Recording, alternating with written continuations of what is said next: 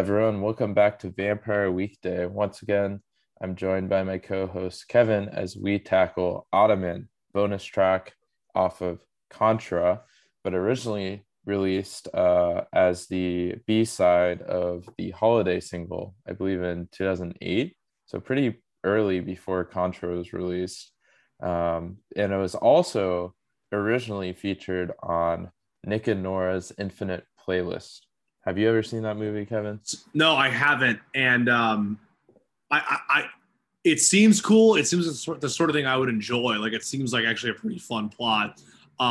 Like this era of Michael Cera's career was just like full of movies that were absolutely 100% worth watching. Like Superbad is straight up one of the best movies I've ever seen. A lot of that humor has not aged well, but still straight up one of the best movies I've ever seen. This was also the same time as Juno was around then too, right? Yeah. So I mean, the dude was cooking then, and I haven't seen this, but apparently it's good. Yeah, I enjoyed it. It's kind of weird. It's like Michael Cera, and then I think it's like Kat Dennings is her name, the girl from Thor and Kat Dennings, WandaVision, yeah, totally. and Two Broke Girls. But anyway, the songs actually, I went back to figure out when the song is played, and apparently it's just when the end credits start, so it doesn't really have any plot significance. Interesting. Okay. But yeah, it's actually leaving Amazon Prime in 5 days. So once again, we are the center well, of the universe. maybe I'll try and get bored later this week. That sounds like fun.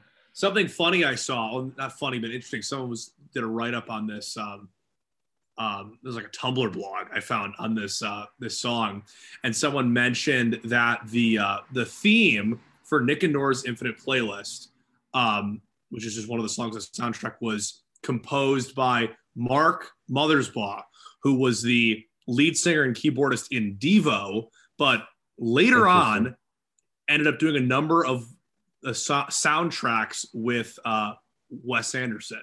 Wow. So this whole thing is kind of like, it's there, you know? And Nick and Nora, from what I can gather, is not a Wes Anderson movie, but this is a Wes Anderson song.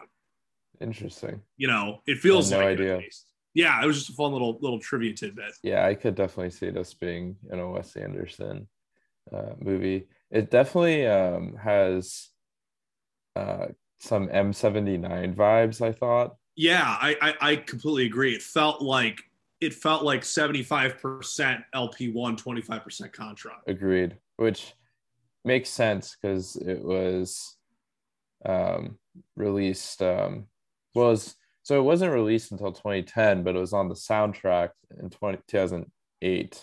So this very well could have been recorded with the LP1 stuff. Oh yeah, for sure. It's recorded closer to LP1 than it was to LP2. Okay. So it makes sense. Yet it does, like you said, it still does have that like 25% Contra. It's a little bit more developed. Yeah, it's because it's not, there's less of like, there's less like pure CT and a drum kit. There's less like Bayo pure bass. Like there's a little bit of guitar work, but it's a lot of classical instruments. Mm-hmm. Agreed. And harpsichord. I guess that's still kind of LP1. Yeah, it's whatever. The themes themselves, I would say, are very Contra. Yeah, I guess. I don't know. It's like, I feel like it's more of like a grown-up LP1 than it is a Contra thing. Yeah. But it because we've talked about how thematically Contra is pretty cohesive, and I would say this is leaning towards, I mean, we'll get to this, but it feels like a few years older version of LP1. Yeah, agreed. I do think it makes sense that this was packaged with Holiday, considering the music video for Holiday where they're dressed up as aristocrats. Mm-hmm. So it definitely fits in well with that. But yeah, what are your thoughts on the song? First of all, it's a banger. It's weird because it's like it's a 4-minute song, but it feels like the second half of it is purely instrumental, which is good. I mean, it's good instrumentation, and there's absolutely a theme here. I guess the question is how tightly, for lack of a better word, you want to read the theme. I think it's pretty cohesive thematically. I just think it's more of a looser commentary on the subject. I saw a number of folks, because the subject here, it generally is some sort of critique on wealth, right? And I personally read this to be kind of more of a general, like, looser stab at an individual kind of realizing these things. Some people made the case online that I saw that it's a bit more narrative than that, and there's actually kind of a quote unquote story here. I saw it as more kind of like a more like 40,000 foot view, kind of a view of what's going on with this, but I'm curious what you were thinking on that. Yeah, I definitely agree. I did not get the impression that it was a story and more just a commentary on wealth in this very LP1 picture establishing shot instead of a story. This Tumblr blog where I found that the trivia tidbit was trying to make the case, or didn't even try and make the case. They just simply stated the fact that, oh, we have a young man trying to woo a young woman. And like, I really didn't get much of that impression here at all. There's a little bit of a sense of some male-female tension in like the second part of the first verse, but I never really got an understanding that was the theme of the song overall. I think there's more to it than that, but also it's less specific than that. Yeah, my question is, how come the few soundtrack songs we get from Vampire Weekend or Ezra are bangers? I mean, I Promise You we just did last week, and then you have Jonathan Lowe. They're good songs, and they're three very different songs too. Yeah, you know, three very different movies, obviously, but three very different songs, but they're bangers. You're absolutely right. It feels like with these soundtrack songs, Vampire Weekend kind of uses them as a time to experiment with their sound. Yeah, because you're right. Jonathan Lowe, I think most particularly, did not sound like anything else they've ever done. And this feels very familiar. There were times where I Promise You felt familiar. But you're right. It's just a little bit different. Yeah, definitely. It is interesting. I was looking at like Vampire Weekend songs featured in movies and TV, and there's a lot, but apparently 3 other Vampire Weekend songs were featured in Peter Rabbit. Cousins, Kids Don't Stand a Chance, and M79. But wow. But yeah, there's music has been included in a lot of stuff, and it looks like M79 is the intro for The Chair on Netflix. That's pretty cool. Yeah, it makes a good intro song. We also just haven't gotten M79 yet. No, but like that's gonna be a top 5 song for me. I can say that with near certainty, but we just haven't done it yet. Yeah, there's a lot ahead. But diving into current week's song, we've already touched on how the themes are kind of this wealth and aristocratic feeling going about. But diving into verse 1, Ottoman couch, how handsome your furniture, lovelier now, but dressed for a funeral, begging you to sit for a portrait on the wall, to hang in the dark of some parliamentary hall. So yeah, I get the feeling that this is just establishing a setting of these very rich, wealthy aristocrats, mid 1800s kind of feel I was getting, maybe early 1900s. And it's just like, oh yeah, it's time for me to sit for my portrait, for them to hang it on the wall.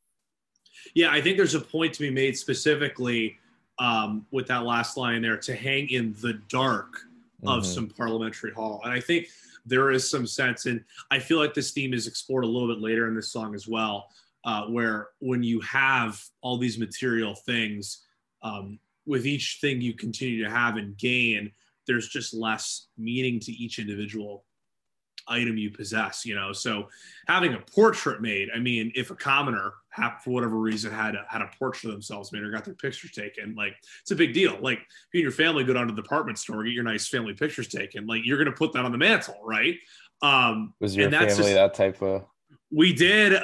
we never, I think like when I was like a kid, we went to JC Penney's and did that. But Yeah, I think so too. The last time we properly posed for portrait, I think was actually for like a church directory for like all the parishioners. I was probably 8. We even sat for like a family picture like that in a while. Probably not since then, but like that's a big deal for families, right? To get a nice little picture taken and to have a portrait of yourself taken and then put like in the corner of your grand hall or whatever, where it's not going to be seen. It almost gives the sense that it's like transactional and it doesn't have as much meaning, you know? Definitely. Yeah. I like that on how the more you have, the less it means. It definitely the theme I get here. What is your opinion on ottomans? I think in person, I mean, my laptop is currently resting on an ottoman. I actually think that this has absolutely nothing to do with the Ottoman Empire. There's absolutely no relation whatsoever to the Ottoman Empire. I thought Ottomans were named after the Ottoman Empire. I'm sure they were, yeah, but I think in the context of this, in this song, there's no mention of the empire, and I think some people try to make that connection, and I disagree. You think Vampire Weekend is not making a colonialism argument again, as always? Why not? You know, maybe in an alternate universe. I agree. I don't think it has anything to do with it. I think this is much more simple commentary on wealth. This is far closer to like Giant. And Giant, we kind of talked about, might not actually mean anything. But this, like, I think, like we said, loosely means something. It's just not like super pointed. It's more like exploring a general idea. Definitely. Elegant clothes. You want to be seen with her. So I think that's where a lot of people get the guy pining for a girl. But yeah, I agree. I don't really see it. Under your tweeds, you sweat like a teenager. That's a great line. That might be the best line. Begging you to sit for a portrait on the wall to hang in the dark of some parliamentary hall. So yeah, I think it just speaks to no matter how wealthy and how nice you dress, you're still gonna be a nervous person. Like it doesn't change who you are. Totally. I'm not like rich, but I've had my needs met as a kid, but I'm still nervous around chicks. I mean, it happens to the best of us, right? No, but it's funny because like a tweed jacket is obviously very much a symbol of wealth, right? And yeah, you're right. You could very easily imagine, like, think of, I mean, there's very easily some sort of Wes Anderson caricature like this. Picture the rich kid who like can't talk to girls. It's totally a thing. It's totally there. And someone, I think it was on Genius, loosely made the connection that maybe the character here is not only nervous about this gal, but is potentially nervous about their status overall. You know, you could almost feel unnerved about being rich. You know, no one decided to be born, but more specifically, no one decided to be born rich. You know, like it's not your fault to be born wealthy, but maybe this individual is now coming to terms with that idea. You know, is coming to terms with the idea of, oh, I'm in a wealthy family, and maybe in some weird way, it's almost like an imposter syndrome. Yeah, I mean, there's definitely discomfort in addressing your own privilege. So I could definitely see that being the case here. And someone did make the point that maybe this is a almost metaphor for Vampire Weekend addressing their fame privilege from the first LP, and just like how weird that is. It's like you're famous, but you still are this college kid who doesn't know how to act. So. Yeah, totally. And it's not like super related, but also on Contra, we got Cousins, you know, which kind of explores similar themes, you know. So it's definitely something that was on their mind, right? So I think that's absolutely a read of this. And then today is for you. They laid it out for you. There will be 6 bells ringing in white women singing for you.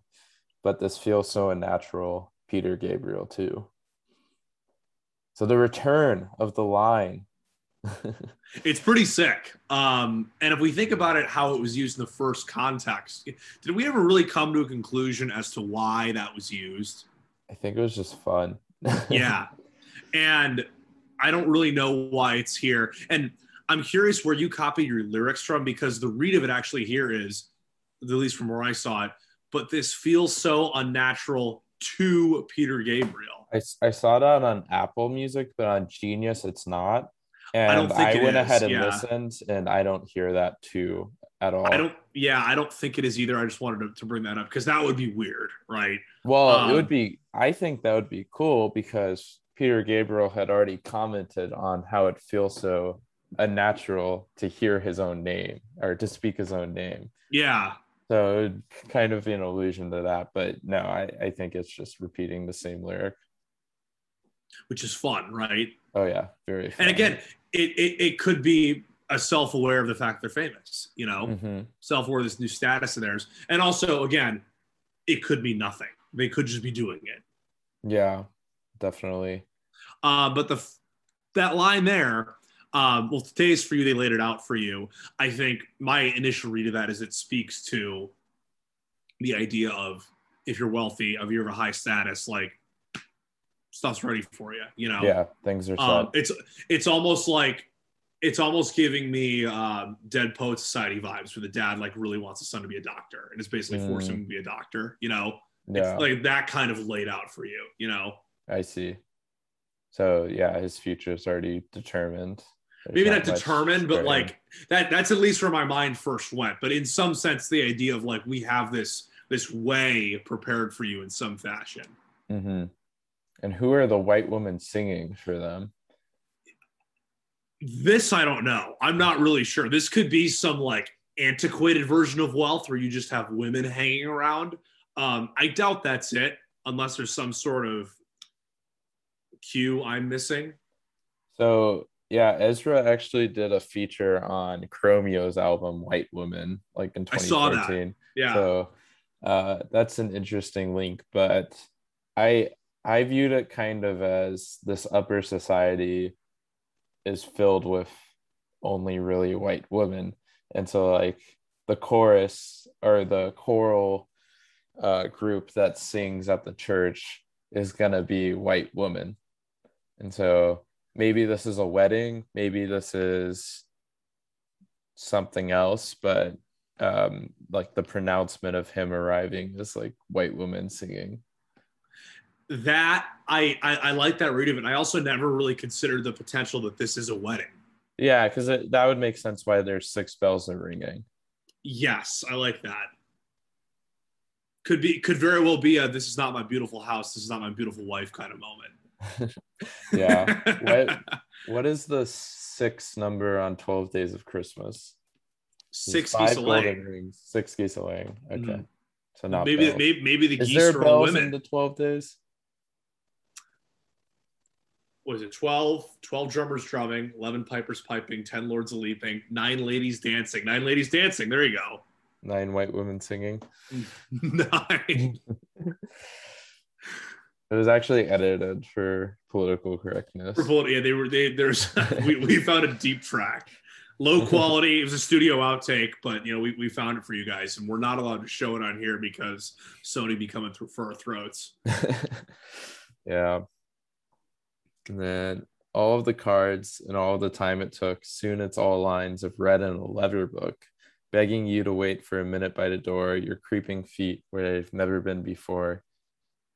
So yeah, okay, this is starting to make sense. So yeah, I definitely think that was like in reference to a wedding of some sorts, because it's like soon it's all lines of red in a leather book, like almost like a divorce, right? So I actually read this to be, if you're wealthy, how are you going to be remembered? You might, you'll be written about somewhere, but is that really, like, for the vast majority of like, quote unquote, like wealthy people who are just like, executives or business owners or something, like, you'll be remembered by like the people in that field or like your family, but it's not like you're going to be spoken about like a president or like some sort of like significant social figure or a musician. Like, I don't think about Steve Jobs every time I open my laptop, right? Despite the fact that he actually was more of a figure than many other rich people, you know. That was my initial look at it, was that it's this idea of a wealth being transient in the sense that, like, once you're dead, it's not going to be there anymore. Yeah, that makes sense. That was my first read of it. But if you want to read it as a wedding, that's kind of a cool thing, you know. Yeah, that's another way to take this. I would agree with your take on that. That is kind of when you die, what remains. Because then to me, I'm reading those two lines together. You know, after all the costs, all the time we took to put this together, I'm just going to be remembered in name and potentially in a paragraph on my Wikipedia article, you know. Mm-hmm. But beyond that, like, what did I really do? Yeah. Despite all this stuff I have, despite all these things I did, you know. Agreed. Now, what we really need to talk about is the Kid Cudi remix, maybe. I don't know what you'd call this. Yeah. Cutter is back, if anyone wants to listen to it. I know nothing about Kid Cudi, so I'm going to let you take this. Yeah, so he rapped over Ottoman track and did a pretty good job at it. But I think this fully confirms Vampire Weekend is wavy, because Kid Cudi is a famous collaborator with Kanye and has been on all of his albums except Jesus is King since My Beautiful Dark Twisted Fantasy in 2010. Was he on? No, he was on 808s too. I was going to say, yeah, he was totally on 808s. Yeah, so since 808s. His flow on this song actually reminded me of, what's the track? Is it Welcome to Heartbreak? I don't think he's on that one. I thought he was on Amazing. No, that's he's not credited. Is he not credited? He's not credited on most of his features because a lot of times he's just like humming. 808s and Heartbreak really is a fantastic album, and I know he co-wrote 4 of the songs. Really? Yeah. So I mean, he probably was showing Kanye. He's like, "Hey, check this out! I just rapped over this beat." And Kanye's like, "Yo, who's that?" He's like, "Vampire Weekend." It's like, "Oh, dope." That's they're aware. Welcome to Heartbreak featuring Kid Cudi. Yeah, that's what I thought. The flow reminded me of that. And it's funny because I remember on a TC episode a long time ago, Ezra was talking about how, like, you know, when Kanye left or departed from what he did on Graduation to 808s, it's like this guy's doing something totally different, and yet it's still his and it's still really freaking good. Mm-hmm. And he was personally pretty inspired by that. It also makes me think of what a Ezra Rostam production duo could genuinely do on a hip hop record. Yeah, it would be, or like a rhythm and blues / hip hop record, you know, because there could be something there. But yeah, the connections are strong between Kanye and Vampire Weekend, so I think this further solidifies the case that Vampire Weekend is confirmed wavy. Who were the other people in the room with him in that video? I don't know. It says directed by Jason Goldwatch. I think there's like some of his producers. There's no one recognizable to me. I also didn't know what Kid Cudi looked like before that video, so that was kind of news to me. No. Scott Mescudi. Yeah, he's had an interesting career. Yeah, and he's clearly had his issues as well, but the fact that he's continued to collaborate with Kanye has definitely been a plus for him. I mean, some of his solo stuff's been fantastic. He's been lucky. Yeah. But yeah, overall, it's a fantastic song. There's honestly not much to it. It's just 3 verses and a chorus, and like you said, a lot of instrumental part. But I really like it. It's top tier for me. I would agree. It's a really fun song. And the fact that I didn't hear it for the first time until we were probably a solid third of the way into the discography, because it wasn't on an album, so I didn't think to listen to it, or didn't even know about it really. Yeah. So Favorite lyric? You're gonna let me go first? Well, then Guess it's gonna be shoot, where is it? Under your tweeds, you sweat like a teenager. Yeah, I'll go. But this feels so unnatural. Peter Gabriel too. I guess if you have an opportunity to take it again, then yeah. You might as well. Mm-hmm. That's why I let you go first. Top 5. This Life, Stranger. Give me Flower Moon. I think Flower Moon deserves getting the top 5 for me, for now at least. Unbelievers.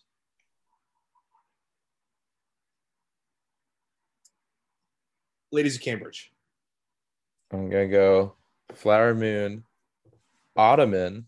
Oh! Jumping in. Spring Snow. Everlasting Arms. Unbearably White. Fantastic. So Contra is getting cut off. I need to get a Contra track back in there. I'm trying to think what would have had a chance. Like Cousins, maybe. Because we're not done with Contra, right? We still have. I think that's the most done we are out of. We haven't done Horchata, but we might have actually done everything else. Yeah, we've done pretty much everything. That's the only one we haven't done. Okay. Yeah. Okay. Hat for this week is a NASA hat because space is cool. Space is very cool. Song for next week. The Kids Don't Stand a Chance. Okay. There we go. Play them the hits. So tune in next week to hear us talk about The Kids Don't Stand a Chance. Take it easy, folks.